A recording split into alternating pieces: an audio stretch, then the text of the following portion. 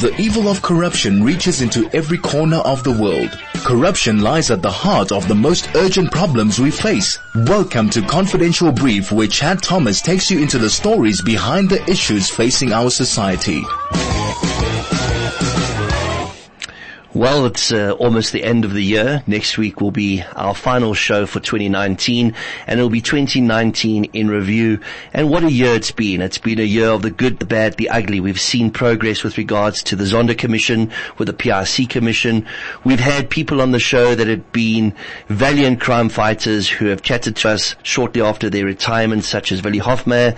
And of course, we've had people like Angelo Agrizi on the show who've chatted about the role they played in state capture, and we're very open about how they benefited from that particular role.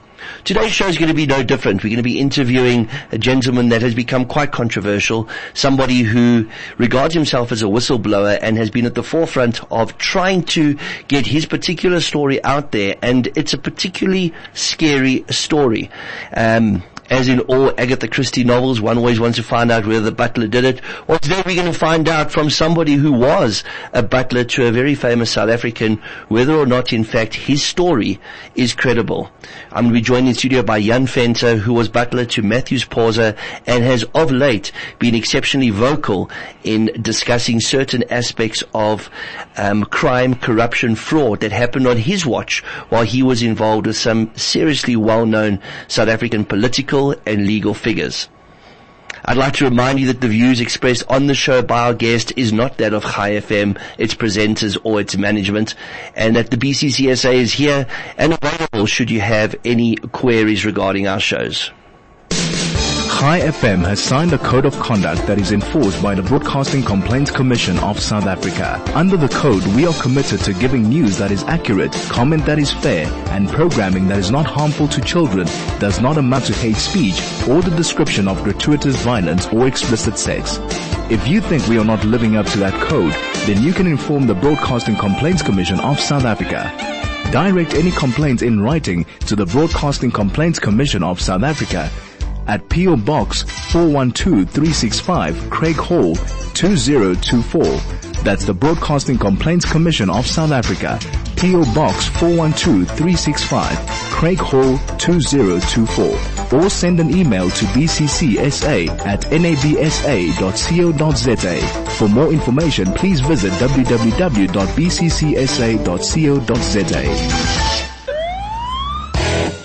You're listening to the Confidential Brief with Chad Thomas on Chai FM. You're listening to Confidential Brief. My name is Chad Thomas. We're broadcasting live in Johannesburg on 101.9 FM and streaming worldwide on chaifm.com. Joining me in studio today is somebody who was labeled in the media as a whistleblower. Others have named him as somebody who could be perceived as an agent provocateur. I remember reading about him as being the butler to Matthews Pauser. Jan Venter, welcome to the show. Thank you very much. I appreciate it. As somebody who's been investigating crime for most of my adult life and reporting on it, I never thought I'd meet somebody who was actually labeled a butler. We always talk about whether the butler did it or not. Were you employed as a butler by Mr. Pauser? Not really. I started out with Dr. Pauser. I was the manager of a security company in Hazyview. I don't want to mention too many names.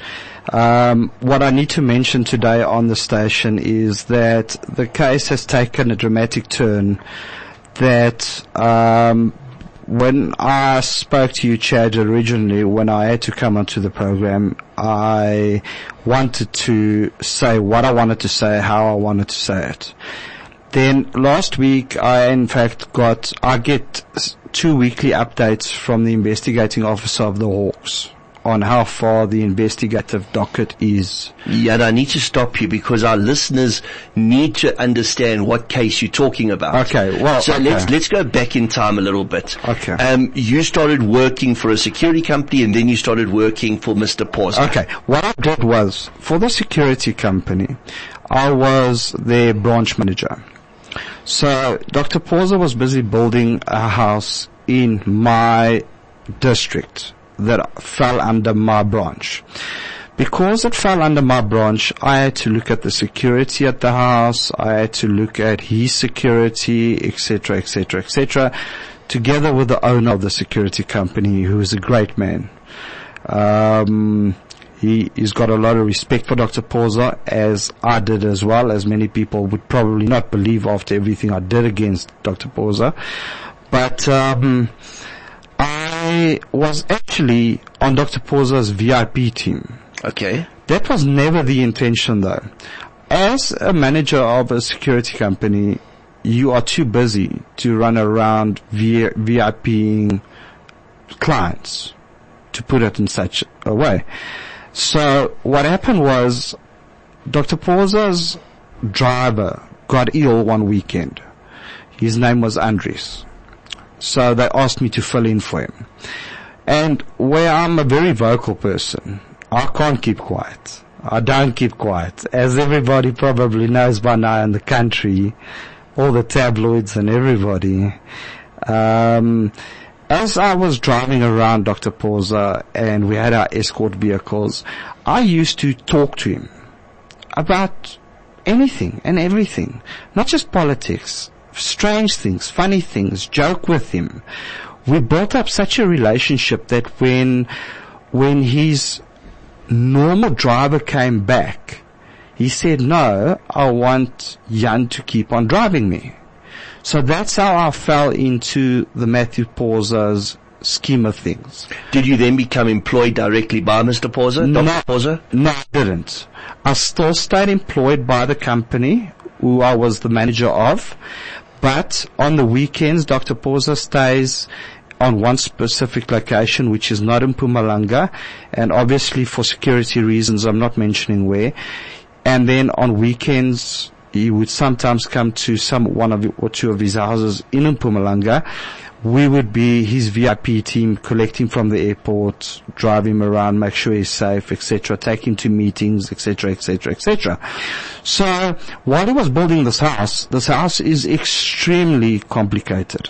It's a smart house. It's home automation. So everything in this house is automated, or almost automated. For instance, the curtains opens and closes with a press of a button. It's got fountains. It's got, you name it. So what Dr. Pauza asked me to do is to get semi-involved in his house. So I literally at one stage had two jobs.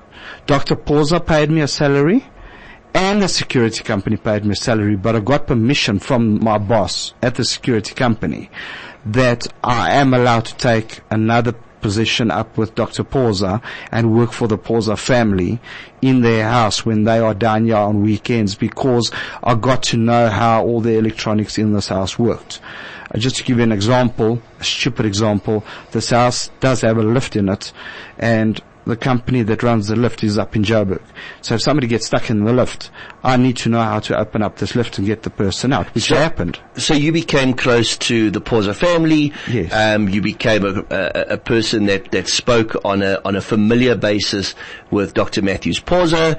And what then transpired? Because you talk about betraying Dr. Pauza. How did this come about? Because you seem to have a good relationship. You helping him with his home, you driving him around, you going to meetings with him, and then suddenly, bang, something goes wrong. We came into a very big argument. I'll never forget it. I think it was 2015 on voting day. My father was very ill. He was in Pretoria. He was on his deathbed. And I arranged with Dr. Pauza, and I'm not saying this at all to put Dr. Pauza in a bad light. I know at that stage he had a lot of stress, and as we all know, Dr. Pauza, a very busy person. So Dr. Pauza came down to vote, as he always does, in Nelspruit or in White River. After he voted in White River, he came out to the house in my area where I am, and I'm specifically not mentioning the area.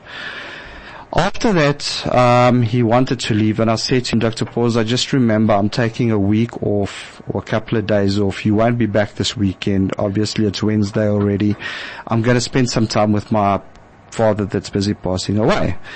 So Dr. Pauza's words to me was, and again I'm saying this I can't say how serious I am about this. I'm sure Dr. Pauza was under a lot of stress because this is not the type of person he is. His words to me was, what do you want to go and do at your father's place? What do you want to do with your father? He's dying. You're not a doctor. You can't do anything to him. You can't heal him. What do you want to go and do there? I felt very much insulted because the doctors and everybody said my father was passing away. And this was my last chance to say goodbye to and grieve my father's death. So when Dr. Pauza left, I actually sent him an SMS that same afternoon, and I said I resigned from my job. I'm going to Joburg to spend time with my father, because my mother, my father and myself and my family were very close. So that's where the arguments started between myself and Dr. Pauza. We're going to take a break. When we come back, we're going to talk about how a betrayal spiraled out of control and led to one of the highest officers in the land. You're listening to The Confidential Brief with Chad Thomas on High FM. Today my guest in studio is Jan Venter, who worked both in a security capacity as well as virtually a home manager for Dr. Matthews Pauza at his home in Mpumalanga, assisting him with the day-to-day operations of a house that was under construction, driving him around to various meetings, and generally getting to know Dr. Pauza on a one-on-one basis. My guest has told me that this relationship deteriorated when his dad fell ill, and Dr. Pauza wasn't very keen on giving him time off, which resulted in my guest resigning from the employ of Dr. Pauza. What happened after that? Where did the betrayal come in between you and Dr. Pauza? Well, what happened was, and again, I said I'm coming onto this program to be honest.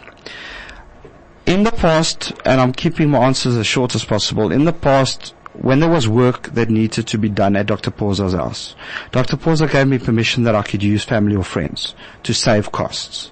For instance, the decks at one stage needed to be revarnished and painted. Okay, after about 6 months or a year, it faded. So the cheapest quote I got was from a friend, and I used him. Christmas lights that had to be put onto the house, cheapest quote that I got, I saved him 40,000 rand by using my ex-wife. So a lot of times I used family and friends to do work at the house, and obviously they made money out of it. They made their profits. I didn't make a profit on it, but I can't really say I didn't make a profit. I mean, if it's my ex-wife, obviously I joined in the proceedings. It's as simple as that. So when I left Dr. Pauza's employ, there was a carpet that needed to be replaced in Dr. Pauza's main bedroom because the geyser burst. The carpet cost 160,000 rand to replace by the original installer. It was a hand-woven carpet.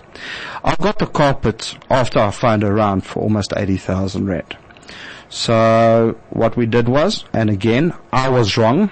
I was the crook, and I'm admitting to it. As I've said, I will only speak the truth. We loaded 20,000 rand on the price. So Dr. Pauza, obviously this carpet wasn't installed properly by the time that I resigned and left. And Dr. Pauza found out that we got this carpet at a reduced price. Although I saved him 60,000, I still loaded 20,000 on the price. And it was illegal. It wasn't right. So Dr. Pauza opened criminal cases against me. Many. Of fraud and theft. And then 3 months later, a news article hit the newspapers. In the meantime, I moved from Hazyview to Nelspruit. 3 months later, I got a call one morning from Yasmin Ali, who was the chief of staff for Didi Mabuza, the premier of Mpumalanga. And she said to me, would I mind if the premier phones me within 20 minutes?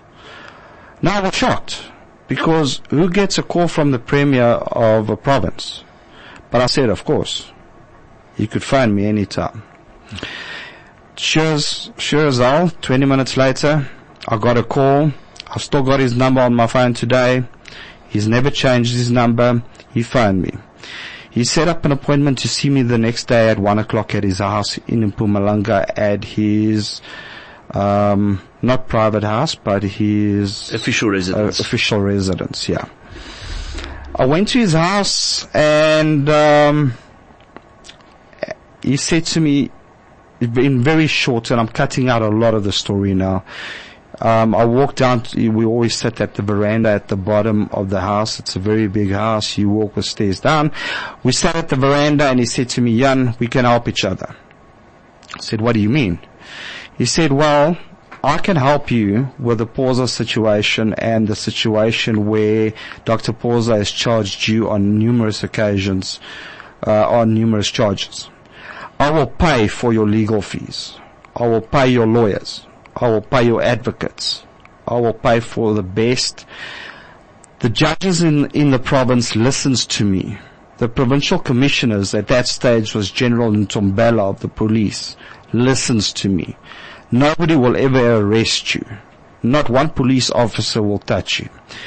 So I will protect you if you are willing to lie and say that you saw that Dr. Matthews Pauza drafted a report that said I was an apartheid-era spy. So let me stop you there. You get called to a meeting with the then Premier of Mpumalanga, who's now the Deputy President of the Republic of South Africa. He knows that you are currently in criminal litigation with the ex-Premier of Mpumalanga, a very well-known lawyer and businessman, Dr. Matthews Pauza, and he says to you, he's going to help you, but there's a quid pro quo involved. You have to now lie on his behalf, stating that Matthews Pauza drafted a report outing Mr. Mabuza as being an apartheid-era spy. Was there anybody that witnessed this happening? Yes, there was. At that stage, I must say we were alone. He was standing, and just to prove my point, he was standing on the far left corner of his veranda having a cigarette. He used to smoke Kent, if I'm not mistaken. He asked me if he can come and sit down, and I'm just saying this to prove to people that I'm actually telling the truth.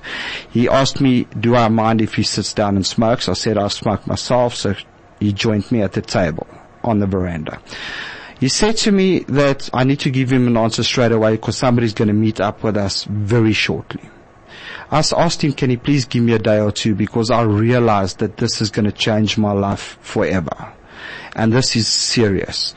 I can still probably get away with a 2 or 3 year suspended sentence with the Matthews Pauza case, or maybe a year or two in jail, rather than going into all these political lies. So before you made this decision, can I ask you, did you in some way envision that you could monetize this for yourself? That this could perhaps be a change of life for you? Not at all. Not at that stage.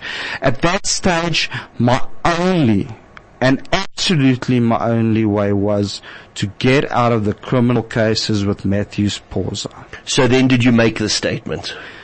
Yes, I did. But after a man arrived, he said to me, a man's going to arrive in a couple of minutes that I don't know. And I mustn't answer too many questions about the Mabuza spy allegations. Mabuza did mention to me that he was an apartheid-era spy and he made mistakes, and that if I can help him, it'll help him to climb the ladder within the African National Congress, and that the African National Congress will not trust him if they knew he was an apartheid-era spy. So before this third party arrives, you've just met the Premier for the first time. Why did he take you so into his confidence to reveal such an earth-shattering revelation that he in fact, according to your recollection, spied for the apartheid regime? Well, the only thing that I can think of is he knew, and I put it into words, and I can't say into how serious words I put it, how scared I was of this court case between me and Matthews Pauza. I was not sleeping. I was on medication permanently. So he obviously knew that I needed him no matter what. So, who is the third man who joined you? Ian Small-Smith. Attorney Ian Small-Smith pitched up 10 minutes later. And what happened then? He sat down, I'll never forget it, at the end of the table. So it was myself, Didi, and Ian that sat on the table. Ian took out a writing block, and he said to me, I hear that Pauza has taken you to court. And he asked me questions. Now, he asked me a lot of questions about the court case. And he wrote it down. Now, don't ask me today what questions he asked me, because I honestly can't remember. At that stage, everything was so confused for me. It was ridiculous. It was like I was living in a dream world. Like, it's not happening. Anyway, Didi said, he asked me questions. Didi said, Jan has got a lawyer in Mpumalanga. Ian, make sure that the lawyer gets paid monthly, that we get an advocate for Jan to protect him against the allegations from Matthews Pauza. And that we need to speak to people so that he never gets found guilty.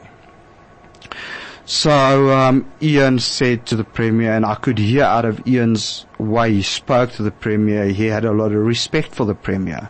At that stage, I was under the impression that Ian Small-Smith was actually the lawyer for the Premier.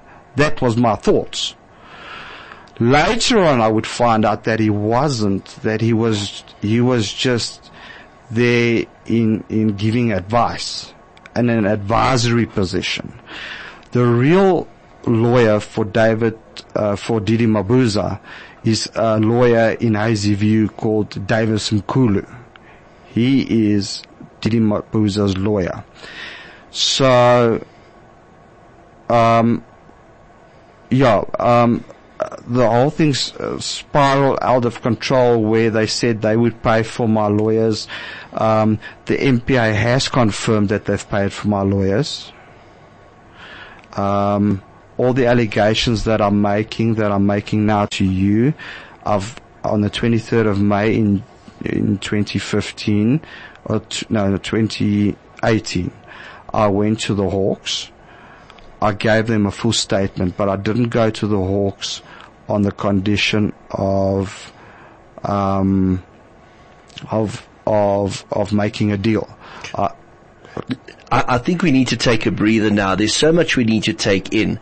You've made some serious allegations regarding a meeting that took place with the then Premier of the Mpumalanga province, who's now the Deputy President of the country. And not just do you talk about something that he allegedly told you relating to his life prior to South Africa having its first democratic elections, etc., but you've gone on to say that you are asked to participate in a corrupt act. We're going to take a break. When we come back, we're going to talk about what happened after you made that statement, whether you in fact ever retracted that statement, and your time within the Witness Protection Program. High FM has signed a code of conduct that is enforced by the Broadcasting Complaints Commission of South Africa. Under the code, we are committed to giving news that is accurate, comment that is fair, and programming that is not harmful to children, does not amount to hate speech, or the description of gratuitous violence or explicit sex. If you think we are not living up to that code, then you can inform the Broadcasting Complaints Commission of South Africa. Direct any complaints in writing to the Broadcasting Complaints Commission of South Africa at P.O. Box 412365, Craig Hall, 2024. That's the Broadcasting Complaints Commission of South Africa. P.O. Box 412365, Craig Hall, 2024. Or send an email to bccsa@nabsa.co.za. For more information, please visit www.bccsa.co.za.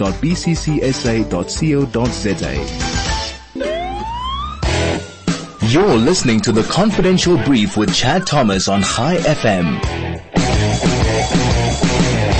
Before we went to break, we had some startling revelations made by our guest in studio, Jan Venter. Jan claims that he was asked to lie for the Premier of Mpumalanga, and that the Premier of Mpumalanga, who now is our sitting Deputy President, in fact opened up to him and shared with him some information which is startling to say the least. Yeah, before we continue, before we get to the MPA, before we get to the whole witness protection, etc., how did you feel being asked to lie about Mr.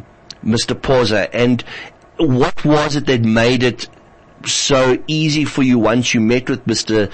Ian Small-Smith to make a statement to this effect? What I'm going to say now is probably going to shock the entire audience. But as I said, I promised I'll tell the truth when I walked in here. You get an euphoria of being untouchable. You get this euphoria of nobody can touch you, nobody can do anything against you. Matthew Poza tried to get me arrested many times. There's no ways you could ever get it done. I walked into the General of Mpumalanga's Police Department's office as and when I pleased, General Ntombela. I found him on his cell phone when I wanted to, as and when I pleased. I found the Premier of Mpumalanga like you phone your mate next door. Did your conscience not affect you at any stage, knowing that you are now part of this, what you call lie, that was perpetuated to try get back at your ex-boss? I was too happy to get out of the criminal charges. Yes, of course, a person has a conscience. There's no doubt about it. And many times, many times, I would think about it. But many times as well, as I said, I was on Alzam, Zytomil, Fluansil. Now people that know tablets will know what these tablets do. Pax, Alzam, Zopimed. Now these are all chill medications. They make you relax. So they make you subconsciously not have a conscience, if that makes sense to you. Okay, so help me to understand. You went into witness protection. Was this because of what you said about Dr. Matthews Poza, or did something develop between you and Premier Mabuza? No. As you just asked my conscience. I'm not going to mention names, as I will not put people's lives in danger anymore, whatsoever. And I will fight this fight until the bitter end. But I met somebody that put perspective into my life. They told me what's right and what's wrong. I realized that Ian Small-Smith over the past 3 years used me. He paid me in excess of 40, 50, sometimes 100,000 rand a month, every month. They bought me cars. They bought me whatever I wanted. Guns. If I saw a new iPhone on the market, I found and I said I wanted it, I got it. But this person put perspective into my life where I needed to clear my conscience. And I went to the Hawks on the 23rd of May. I'll never forget the day. 2018.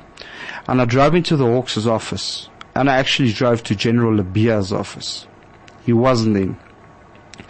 I spoke to his secretary and I said I wanted to hand myself over for corruption, money laundering, political assassinations, you name it. I'm willing to clear my name. What caused this catalyst? Nobody just hands himself in for what could be life imprisonment. It was very long thoughts. It wasn't just an overnight, now I'm going to do it tomorrow. I need to ask you this. You arrived here today. I don't see bodyguards. I don't see protection. Are you still in witness protection? No. This is the strange thing. When I went into witness protection on the 23rd of May, they didn't even want me to go home that night. That's how serious they took this whole matter. I had to beg and plead to go home and explain to my children and my people that we're all going into witness protection. So what matter? Help us to understand. Did you go there to talk about what had happened with yourself and Dr. Pauza, or did you go there to talk about what you did for Mr. Mabuza? What I did with and for Mr. Mabuza, with and for Ian Smith, with and for Davis Mkulu, with and for David Mashlopu, with and for you name them. And what are you saying you did for these people? What did you say to the authorities that led them to place you in witness protection? I lied on the witness stand in the High Court of South Africa for David Mabuza. I had to drive around money for David Mabuza. I had to accept, no, I didn't have to, I'm lying. I enjoyed accepting bribes.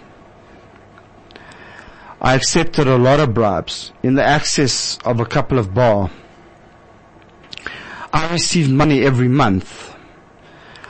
I got a contract set up by Ian Smith, just to give you an example, where he would pay me 40,000 rand a month to Google things on the internet, and then copy and paste everything and send it to him, and for that he would pay me between 40 and 100,000 rand a month. Now, with all due respect, a standard 6 or grade 8 today can do that. This was a way to clean money. So this was to clean money that was going to you to buy what from you? Lies. So you are a self-confessed liar. I am a self-confessed liar. I lied to the public at large. I lied to the tabloids. And I lied to the court. And why are you telling the truth now? Or are you telling the truth? What is preventing you from lying now? If you could lie about Dr. Pauza, what means that you're not lying about Mabuza, Ian Smith, and others? Very legitimate question. Very, very legitimate. That's why I went to the Hawks almost 2 years ago. And I gave them all the evidence that I've got. What I did was, from day one, I kept a paper trail of every WhatsApp, every SMS, every voice recording on telephone, every email, everything. I kept the biggest paper trail you've seen in your life. I gave the Hawks full freedom to my Dropbox account. Now let me tell you, now we can get to that point. The Hawks opened an inquest docket. Inquiry docket on the 23rd of May, 2018. Now Chad, I sent you a message last week, an update that was sent to me by the investigating officer, because I get 2 weekly updates. Now, after almost a year and a half of inquiring about all my allegations, that was supposed lies, where I was made out in the newspaper to be the biggest liar in the country, the NPA took the inquiry docket, the Hawks took the inquiry docket to the NPA. On the 12th of December this year, now this month, a case was registered by the Hawks at Nelspruit SAPS under case number 250 of 12/2019. This was confirmed to me on Friday night by the spokesperson of the Hawks. This was confirmed to me, and we can play the recording, it's on my phone, by a detective from Nelspruit SAPS, that the Hawks opened a criminal case on all my allegations. And who are those allegations against? Didi Mabuza, Ian Smith, David Mashlopu, and a wide range of people.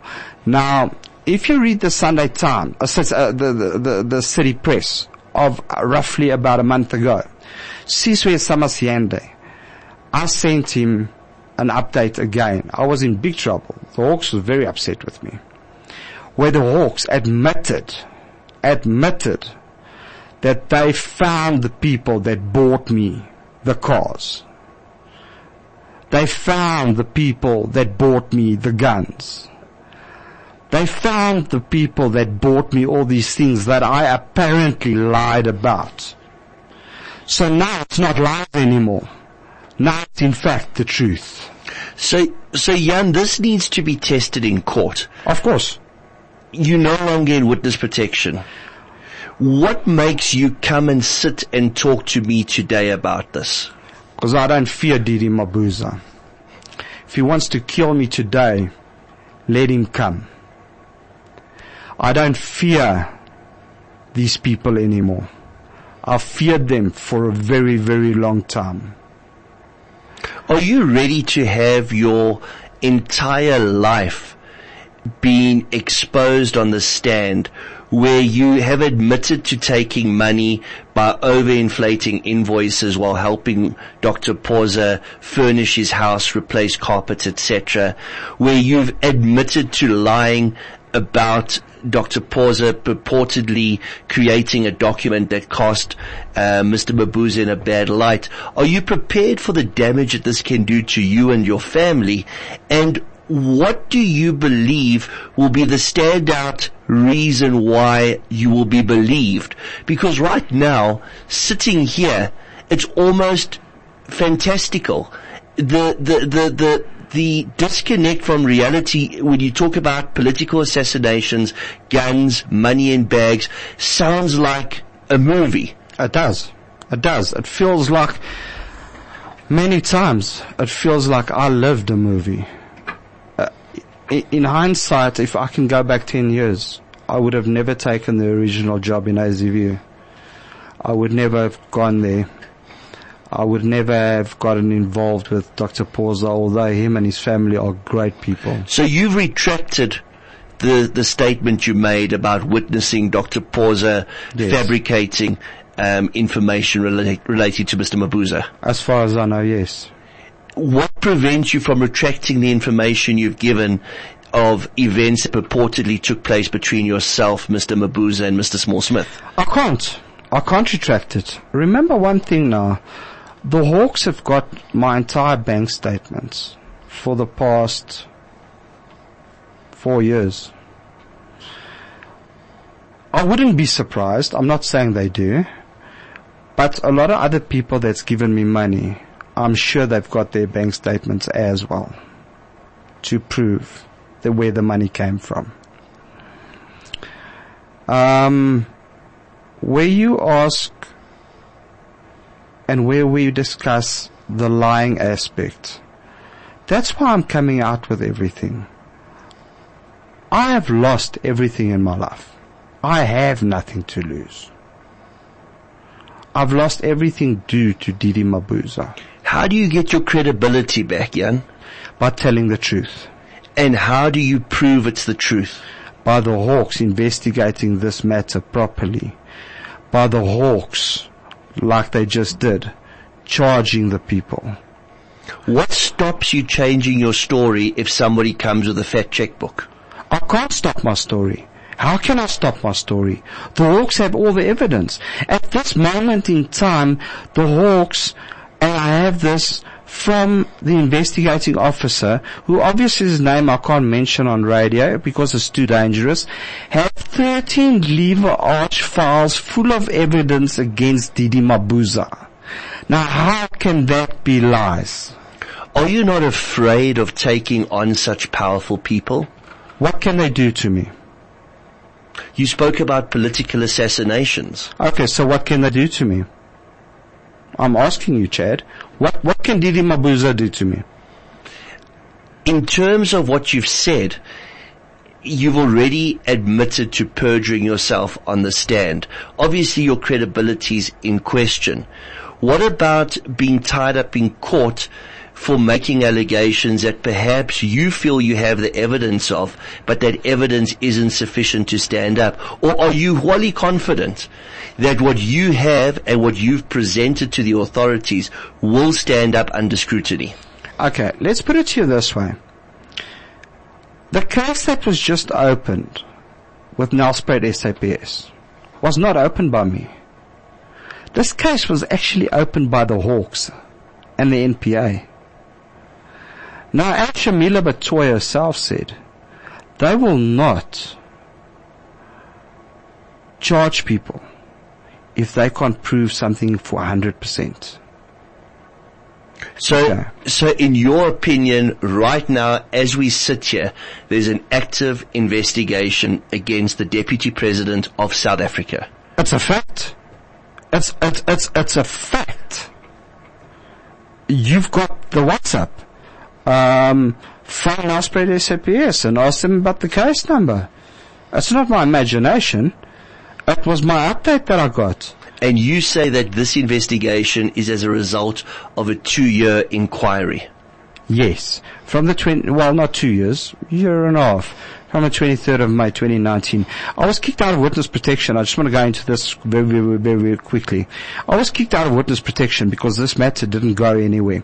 I asked every week for almost a year. I was told in the newspapers there was big articles that was said that I was using taxpayers' monies. I just want to set the record straight. I was put in witness protection. I didn't ask to go and put into witness protection. I know that they said to me I must prepare myself for another 5-6 years in witness protection, which I would not allow. So Jan, if they've now gone to the extent of opening a criminal case based on the inquiry, why have they not put you back into witness protection? Surely now, more than ever, you should be in witness protection if those allegations are to be made in court and you are meant to be a witness in court. Chad, I cannot agree with you more. I cannot agree with you more. Now, the head of witness protection with the NPA, I'm just going to mention her surname because I'm not allowed to mention her name. Well, then rather not mention her surname either. Okay. Well, the national head of witness protection does not like me. She kicked me out of witness protection because after a year, I didn't get any feedback on this case. So I sent out a global email to all political parties and radio stations to find out what's going on with this case. This was after a year in witness protection. If I wanted to chow up taxpayers' money, I would sit back, relax, and earn my 30,000 rand that I was getting from the NPA every month, and I would keep quiet. But I wasn't happy with the money. It wasn't about the money. It was about the case. So when I sent this global email out, I was kicked out of witness protection by the national head of witness protection because they were spiteful. That's why they kicked me out. My life is more in danger today than what it was ever be. All right, I understand how the witness protection program works. You also expected to sign an agreement and abide by certain conditions. Did you sign an agreement, and did you at any stage not abide by the terms of that agreement? Yes, I did, because the agreement is absolutely ridiculous. How can they expect me, my 73-year-old mother, that's also very ill, not to phone her? How can they expect me to do that? How can they expect me not to speak to my children of very young ages? How can they expect me not to speak to very close family members? Am I under arrest or am I in witness protection? That's where the difference comes in. Then they should pick me up at my witness protection house where I'm protected, take me to another region and let me make the phone calls. But they never did that.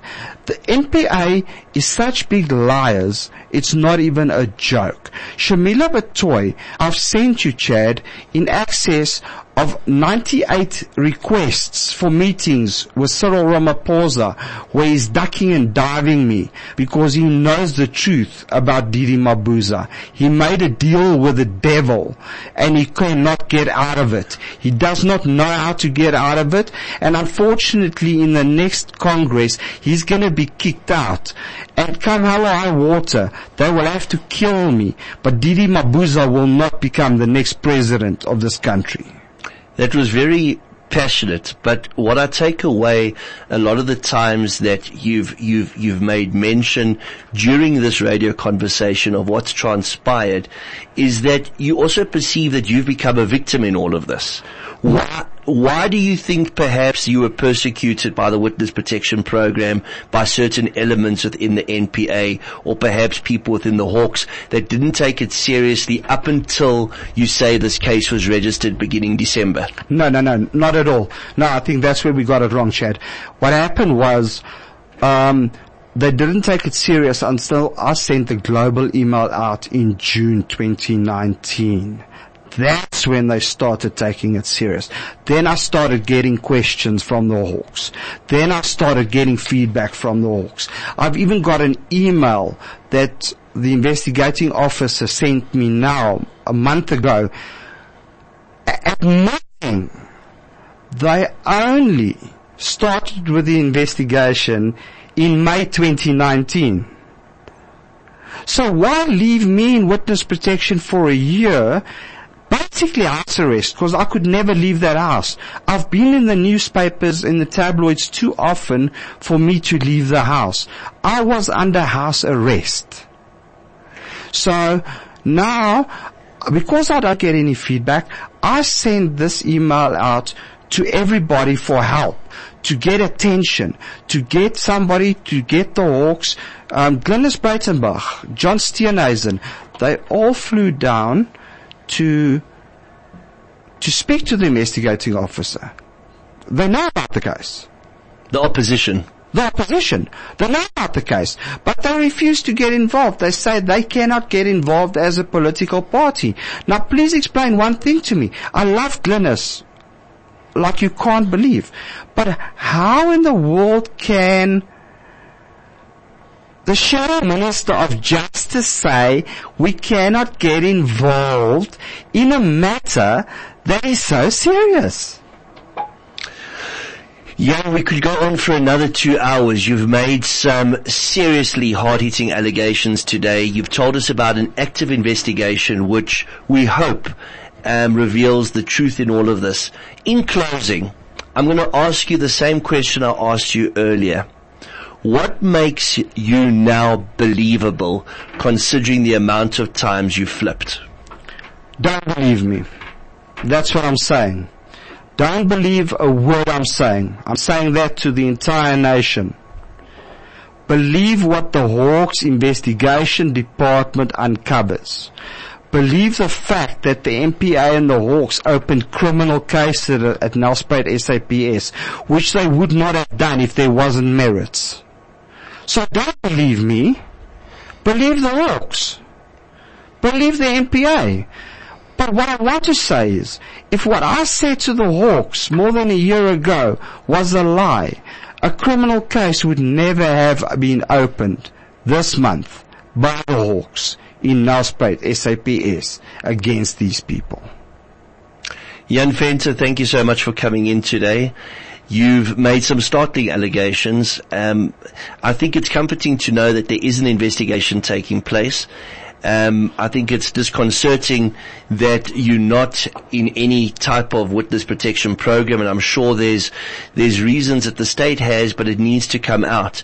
And I'm sure you're talking to journalists, I'm sure you're talking to investigators, and I'm sure you're talking to other NGOs, NPOs, and political parties that are interested in what you have to say. It's just one thing I want to say while everybody is listening, and I want to say this to the head of the NPA's Witness Protection Program. You guys know I had no choice but to send out that global email. You guys know I had no choice because I didn't get any feedback from the investigating officer. But the NPA also, it's their mandate to keep me safe as their main witness. And simply, I'm asking them to make sure that my family gets put back into witness protection immediately, because my life has never been in more danger than what it is right now after a criminal case has been opened, not by me, but by the Hawks and the NPA. And Shamila Matoy, please wake up and start prosecuting people the way you promised in February 2018. And Cyril, the meeting asked for, can we please have it at some stage? Thank you. You heard this live on Confidential Brief on Chai FM. That was Jan Venter, and you can make up your own mind. But I encourage you to read the newspapers, to follow the story, and let's see where this leads. My name is Chad Thomas. I'll be back with 2019 in review on the 30th of December.